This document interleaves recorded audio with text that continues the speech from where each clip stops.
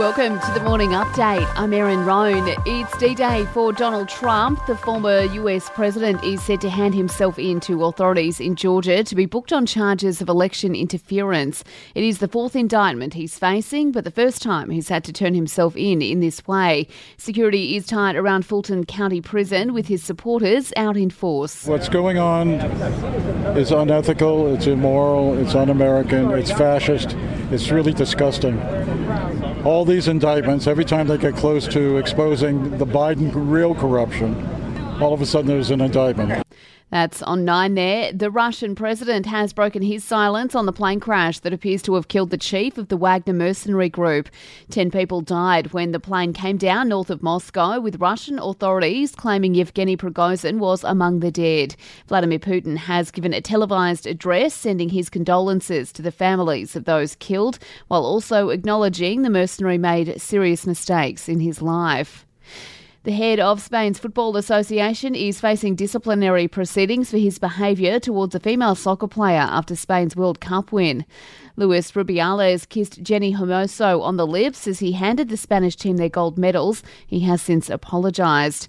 And there's been a catastrophic die-off of emperor penguin chicks in Antarctica. Scientists estimate up to 10,000 chicks may have died, with sea ice breaking up early due to warmer temperatures.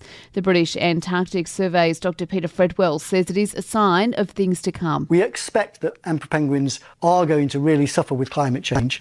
And this is really poignant because most of these penguins will never have seen a human being in their life. But it's human-induced climate change which is driving their futures, and a future which is looking really bleak at the moment.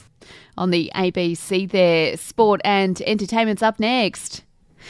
A shock for the Panthers in the NRL, with the side losing to the Eels 32 points to 18. Halfback Nathan Cleary apologising to fans. It was going to be a tough game. It always is against Parramatta, and what they'd done in the previous weeks was never going to have an effect on what happened tonight. But yeah, it just wasn't good enough. Pretty embarrassing, to be honest.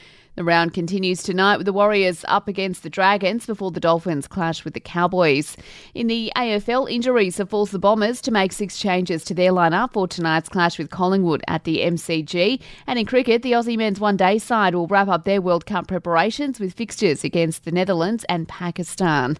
In entertainment news and relief for Nicki Minaj, police have issued an arrest warrant for a woman accused of calling the rapper with fake emergencies, including that her child was being abused. And Billy Ray Cyrus has made his red carpet debut with fiancée Fire Rose just days after his ex-wife remarried. The 61-year-old singer turned up at the Academy of Country Music Honours with the 34-year-old by his side. They first met a decade ago on the set of Hannah Montana. And that's the latest from the Nova Podcasts team. We'll see you later on for another episode of The Update.